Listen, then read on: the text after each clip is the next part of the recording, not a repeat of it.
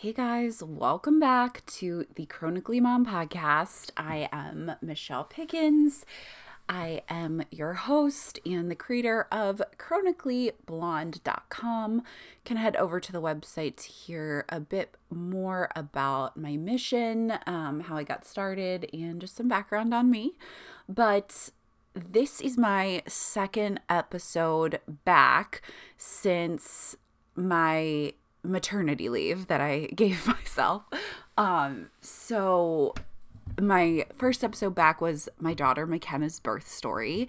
And with that, we're really focusing on the beautiful moment of her coming into the world, how just different of an experience that was from the previous more traumatic birth scenario that I had.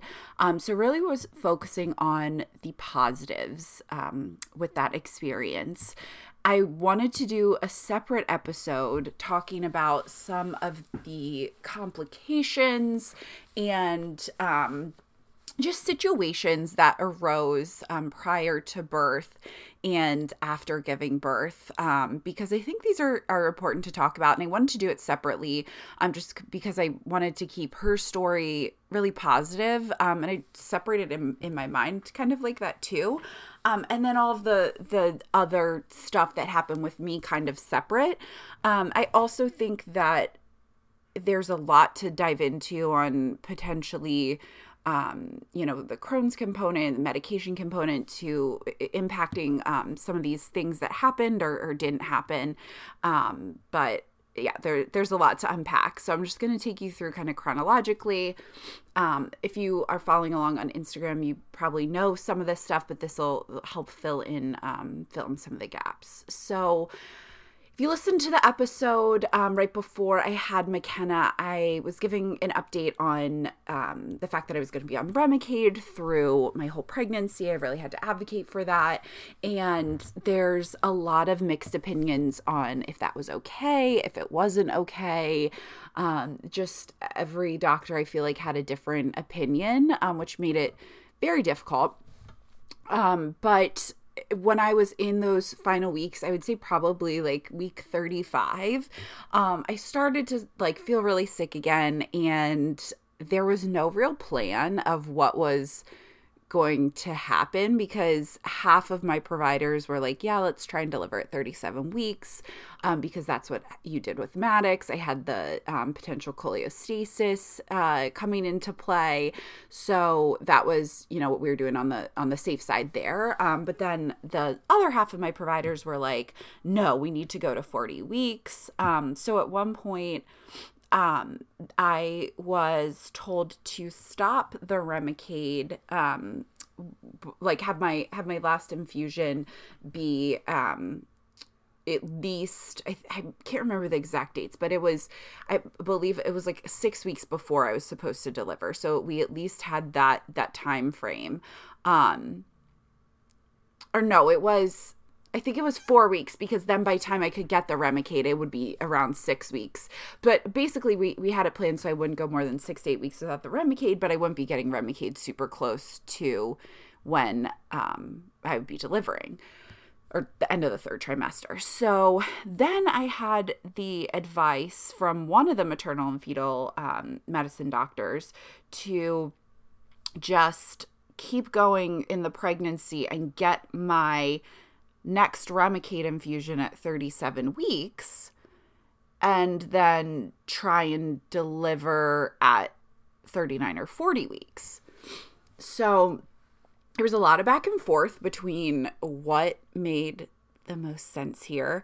And from a Crohn's perspective, I think, that has its own, factors that have to be looked at.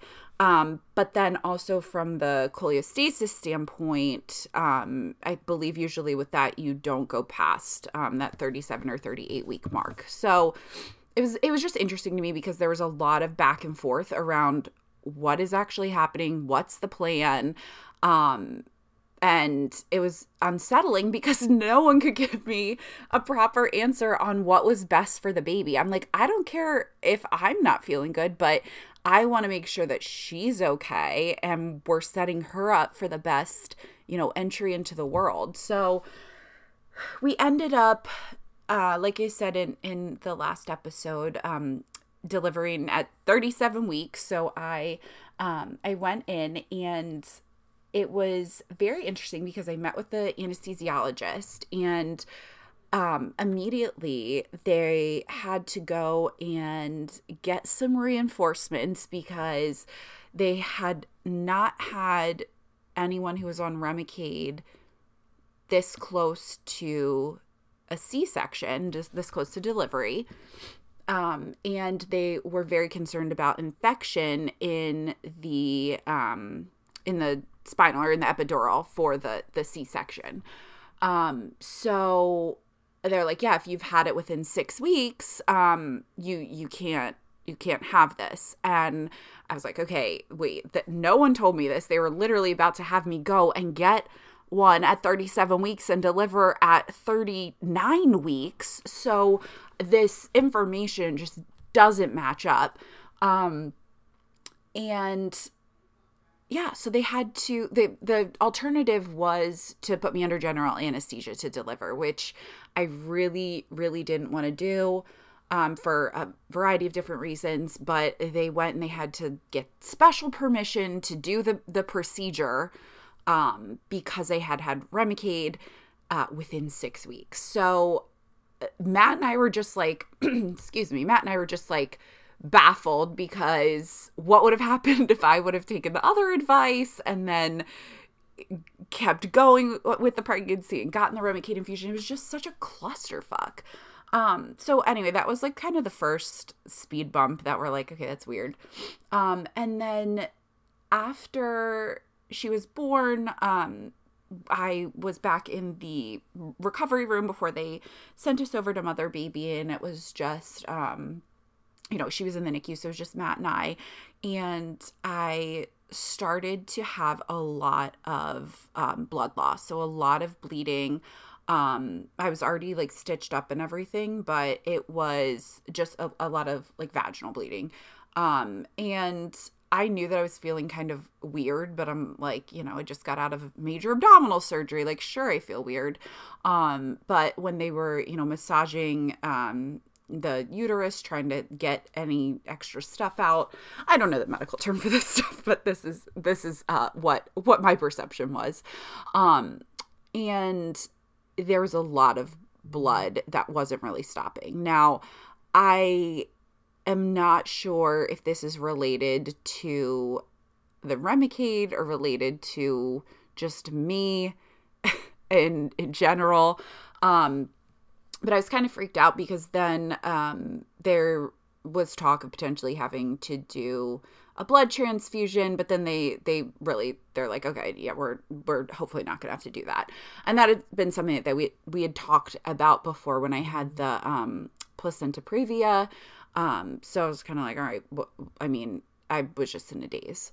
And of course, Matt's like eating a freaking Subway sandwich, watching me like just bleed everywhere, acting like it's, another day for him, because it is another day for him. But I thought that was interesting. So then I really struggled for the days that we were in the hospital with continued bleeding. So I eventually, when I got my catheter removed and I got up to start going to the restroom by myself, or with a nurse, the first time I stood up, I just started gushing blood, which is like pretty normal, but I guess there was a lot more blood loss than they were expecting. So that was an interesting moment. So after this debacle, they brought up the blood transfusion again, and that's when I started to get kind of scared. Luckily, I didn't need that, so that was really good. We were able to, make sure that I didn't have to go down that path. But I lost so much blood, I passed out in the bathroom, in my room at the hospital. I felt so bad. I'm like apologizing to the nurse. They're getting like smelling salts and stuff, trying to like wake me up. It was just it's kind of a nightmare. And another thing that was kind of unexpected with the postpartum recovery stuff was the pain level, which that is a whole thing that I'm gonna get into because it was unreal this time. So with Maddox, I had the C-section, and like later that week, I was walking around pushing the stroller at the park. Like, probably not the best idea now looking back at it, but I was good. I was fine. I didn't have any, complications with that recovery. So I really expected that it was going to be similar this time. So I was in a lot of pain at first, and then when they had me try and get up, I was like, I can't get up. Like, this is way too early for me to start getting out of bed. Like, I cannot move. Like, and they're like, no, you have to move. This is the same thing that, you did last time. But the pain was unimaginable compared to last time. Like, it was the worst pain that I've ever had. Like, even the pain was worse than when I could feel them cutting on the original C-section with Maddox. So I was very concerned about what was going on because I wasn't expecting that. And the explanation is they were cutting through more scar tissue than last time. And it was just a different surgery. So I really, really struggled, and that humbled me a lot because I feel like I usually have a pretty strong pain tolerance. And I was just so reliant on the nurses to help me. I couldn't independently do anything, like getting out of bed, going to the bathroom, holding McKenna, feeding McKenna. So that was interesting. So that brings us to the next challenge that hit us, which is the postpartum preeclampsia. So I explained this with Maddox, how I had that. I was fine my whole pregnancy, and then after I gave birth, my blood pressure was elevated. I was put on medication for 6 weeks as I was leaving the hospital, and then everything went back to normal. They were keeping an eye on me this whole pregnancy for the same symptoms, but I didn't have any issues up until my last blood pressure reading right before I was discharged. So I wasn't totally comfortable going home at that point, knowing that I did have the elevated blood pressure and I wasn't able to see a doctor again. But they were so swamped on the unit, and not that that's an excuse, but I was kind of like, okay, I guess, like, if you guys say it's fine. And they just told me to monitor it at home. So of course I go home, and that night I start feeling weird, getting a headache, dizzy, blood pressure's elevated. So I call, and they have me turn back around and come back into the hospital. So I bring McKenna with me, and I bring my mom with me, because I still can't care for McKenna myself because of the C-section recovery.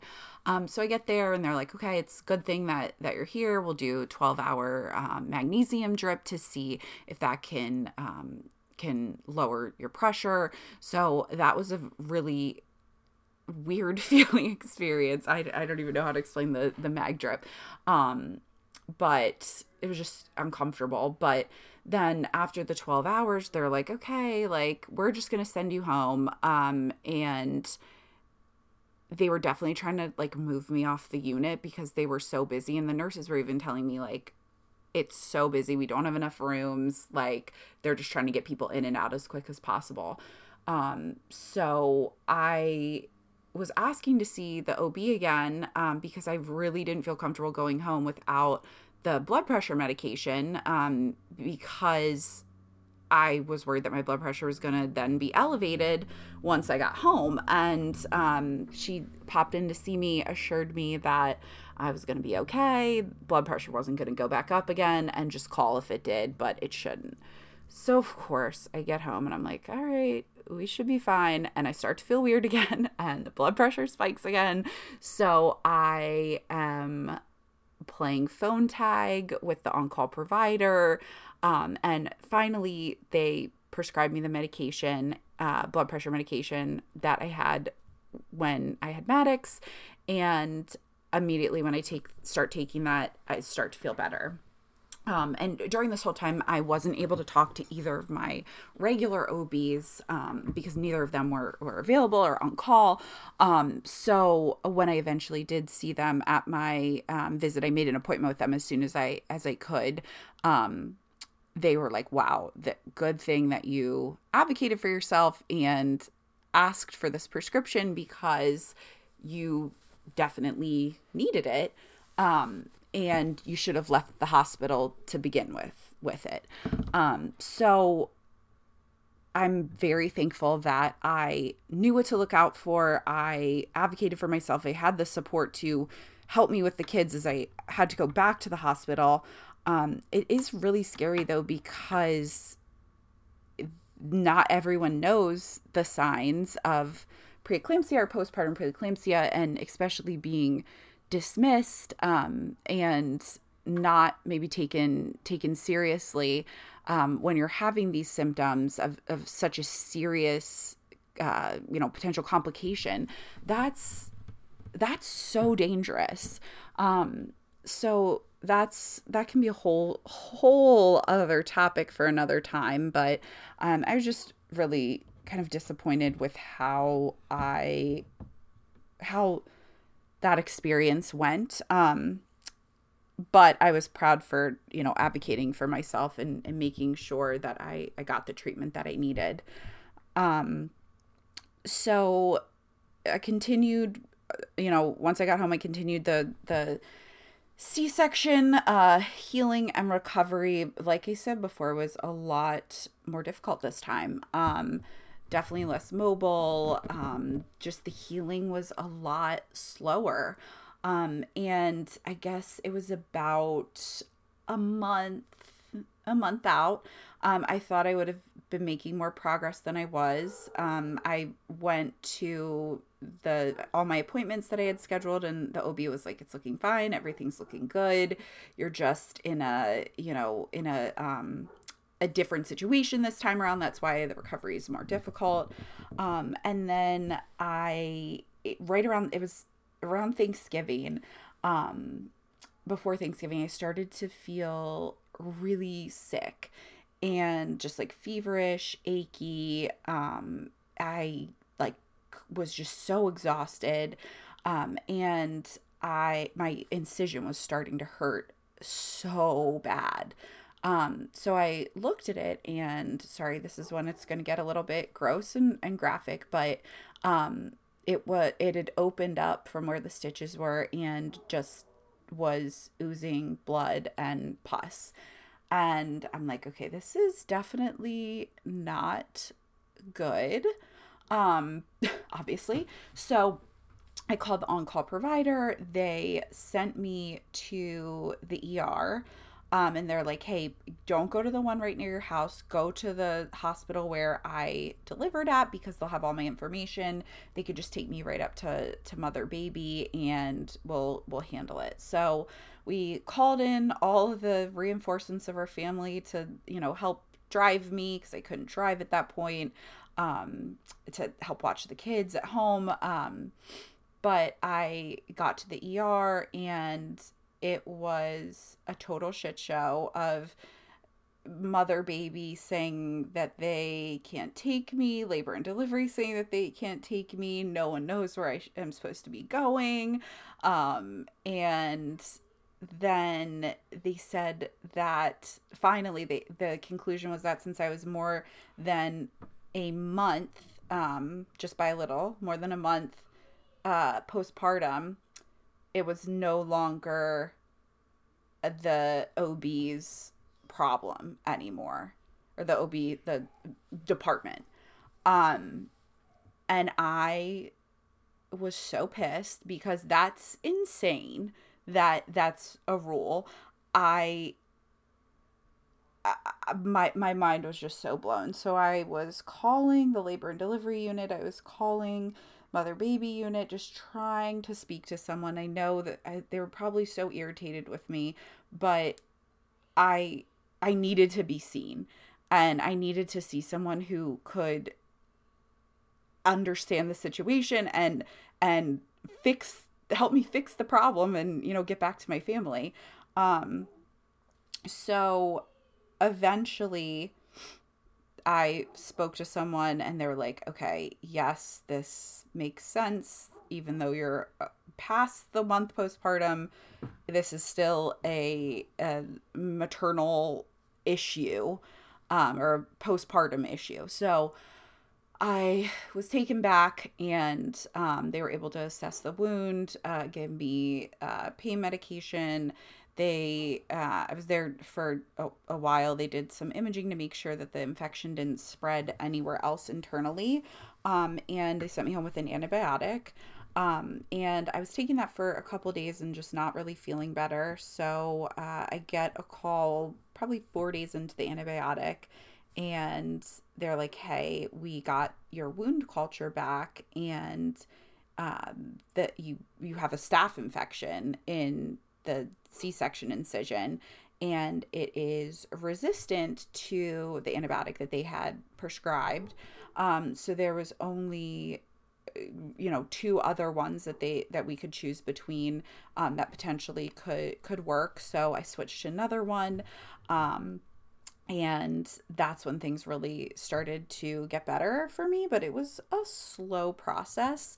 The infection definitely slowed down the any progress that I had made. It felt like every time I was kind of taking a step forward, then I was getting pushed 2 steps back. And this whole time we're also dealing with McKenna having, some of her own health issues with the lip tie, tongue tie, feeding issues. And it was just a blur. I think with her and I, there was by after Thanksgiving, I was like, I am just praying that we have a day where no one has a doctor's appointment, or we haven't been in the hospital. Because that's how bad it was at that point. So I think it's safe to say that this postpartum and C-section recovery is definitely different than I had anticipated, and definitely different than my first experience. I think the first experience that I had with Maddox, I'm realizing, was not the norm, and this is definitely more of a normal trajectory of recovery, which sucks. I wish that wasn't the case. But I have been able to have resources to support me, which I'm very thankful for, having my support system, having the maternity leave that I do. I've been working with a physical therapist now a couple times a week to rebuild my strength and get me back on a better plan for functioning, being able to get back to my prior strength.